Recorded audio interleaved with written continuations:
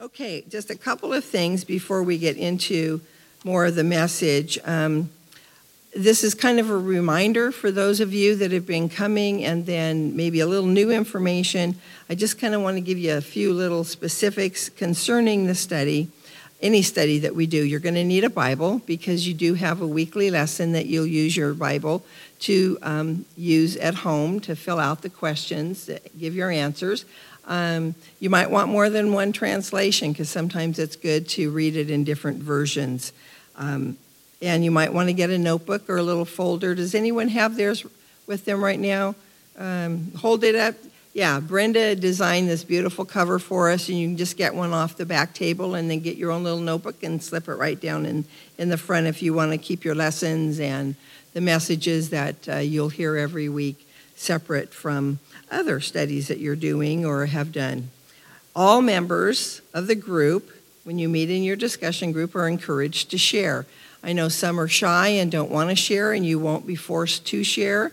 And others of you could share every single answer that you have written on your paper and then some.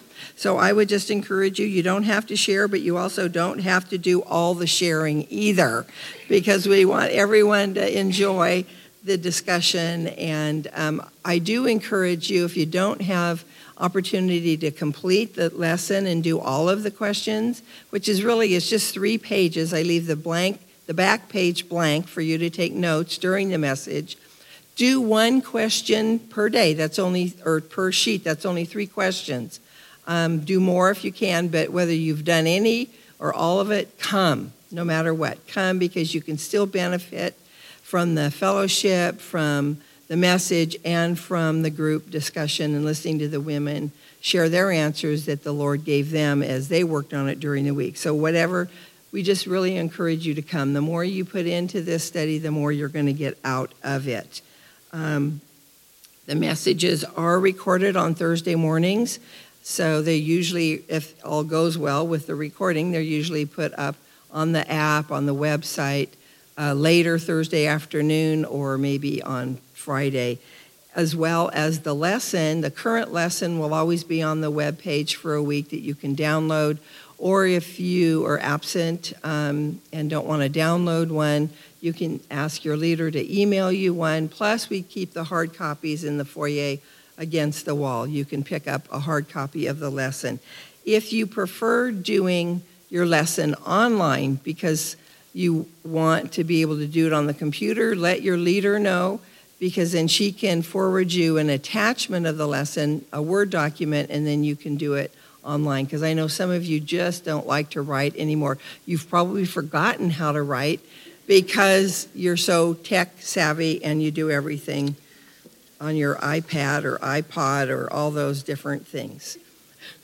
I still like ink and pencil, but that's just me. I'm old and you get set in your ways. Okay, for this morning's message, just a little background information and introduction information that I'm going to give to you as answers to a few questions. So the first question is, what are we studying? Well, if you were here for Ladies' Night Out, you know, because I gave a little riddle and Abby Kurame was the one that figured it out. But we're doing 2 books of the Bible, one following the other. Both books are in the Old Testament. First, we're going to look at the book of Jonah, and then we're going to look at the book of Nahum, which we should complete both these studies before we break for Easter.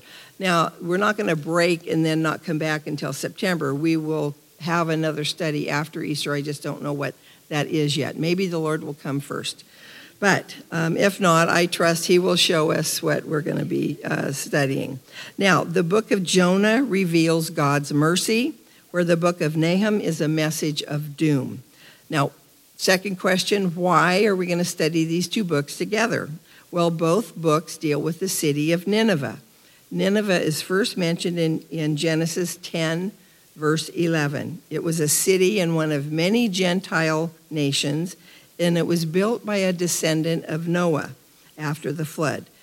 If this was in this order I'm going to read you in the King James, it would say, Noah begat Ham, Ham begat Cush, Cush begat Nimrod, Nimrod begat Asher, and Asher built Nineveh in the land of Assyria. Now, I just read this morning, though, Some believe that Asher was just referring to the land of Assyria. And so Nimrod would have been the one that built Nineveh. Either way, it ended up becoming a very great city. It was the capital of Assyria. And as we go, we're going to find out more about the city. But that just gives you a little background to the city of Nineveh. So, next question, who are Jonah and who is Nahum? Well, Jonah and Nahum were both prophets of the Lord. Jonah's name means dove, and Nahum's name means comforter. And I thought that's so interesting because they both are pointing to the Holy Spirit. And I didn't give it much thought as to what meaning that might have. But again, as I was going over my notes this morning, I thought, Jonah, as most of you are familiar with that story, Jonah was sent to call the people in Nineveh to repentance. And the Holy Spirit is the one that is sent to us to draw us into repentance, to convict us and bring us into our relationship with Jesus Christ. Well, years later, after many in the city had repented, they had also then returned to their evil ways. And the Holy Spirit gives warnings. He lets us know what is going to happen to those who reject the Lord. And so both Jonah and Nahum had specific assignments to the city of Nineveh, and we're going to learn more about that as we go. The book of Jonah is not a prophecy, but more of an account of an experience that the prophet went through.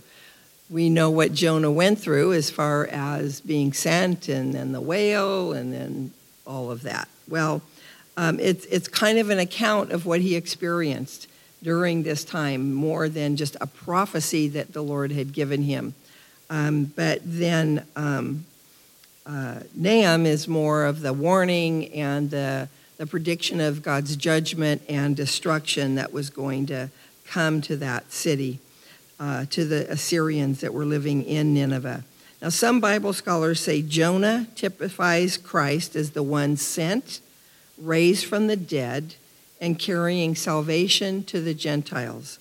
But as, again, we go through Nahum, we see that he was a prophet that the Lord, again, had used to tell of the impending destruction and God's future judgment against those in the city. Nineveh represents an evil and an unrepentant world and God's judgment against it. Now, as we go through these books, we're going to see why like Jonah is likened to Christ and Nineveh, that Nahum is, again, how it represents all those that reject Christ. So the fourth question, when did Jonah and Nahum live?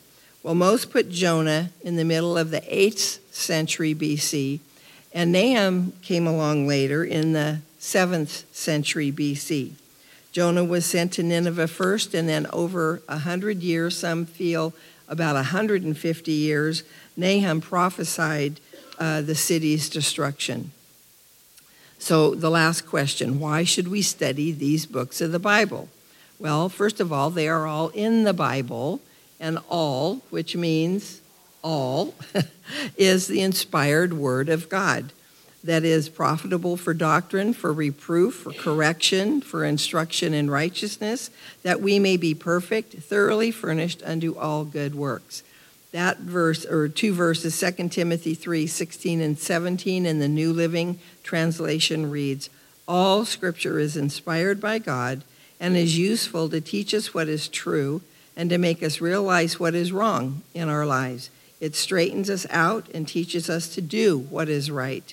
It is God's way of preparing us in every way, fully equipped for every good thing God wants us to do. So that is one of the main reasons we're studying these two books, because they are in the Bible. And these things should be accomplished as we go through it. God's word provides so many benefits, and I know we could spend all morning just talking about the benefits that we receive from God's word. But I put just a few down. It's food to nourish us spiritually, And we need that food to nourish us spiritually so we can grow spiritually. It will help us to grow in our knowledge of the Lord, in our relationship with the Lord, in our likeness of the Lord. It comforts us and brings through the encouragement and comfort that God's word brings. It helps us emotionally. And God speaks to us through his word, reminds us of how much he loves us. Because how many times throughout a day do you just feel unlovable because you've blown it again or you said something you shouldn't have? But yet God is right there to remind you of how much he loves you, and that's why Jesus came and died, because we weren't perfect. None of us are, only Jesus Christ.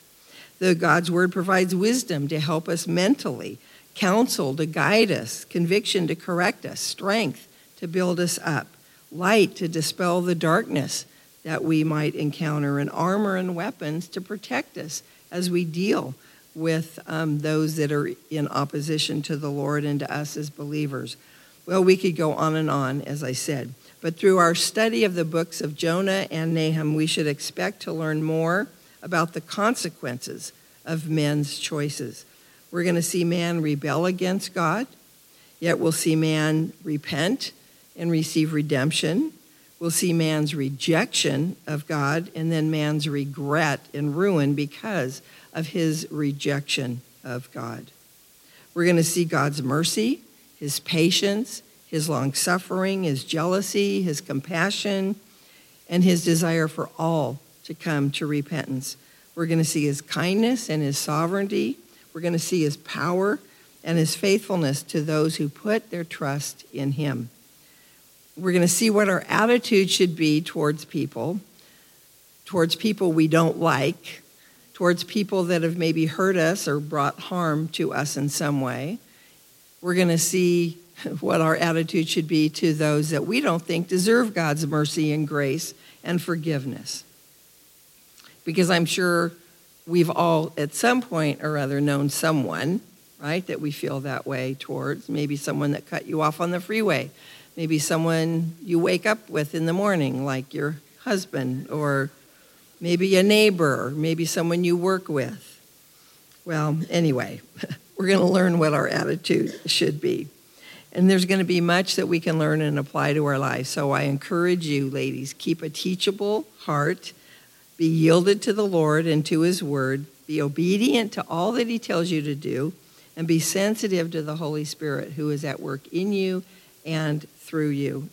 And the lesson you're going to be given today will take you through the first chapter of the book of Jonah. And if you have questions, anytime you're working on your lesson, if you have questions, call your leader, call me, especially those in my group, call me. But even if you're not and you don't get a hold of your leader, call me if you have a question as you're working. Or if you have prayer requests, make sure you let your leader know about that as well. Now today we don't have a lesson to discuss, but your leader has some questions that you're going to be able to fill out and go over just as kind of a way of fellowship during your time in group. So let's pray and then we'll dismiss into group. Lord, thank you again for this morning. Thank you, Lord, just for this quick introduction into the books that we're going to be studying, Lord, if you tarry. And we thank you for this new series, and we ask that you use it, Lord, to make us more like you, to deepen our understanding of your word and how it applies to our life. And Lord, to be drawn closer to you just in sweet fellowship as well as in our knowledge of you. So Lord, have your way, and I pray you bless the discussion groups as they fellowship. And Lord, we just commit ourselves in this new series to you. Lord, be glorified in and through it, we pray. In Jesus' name, amen.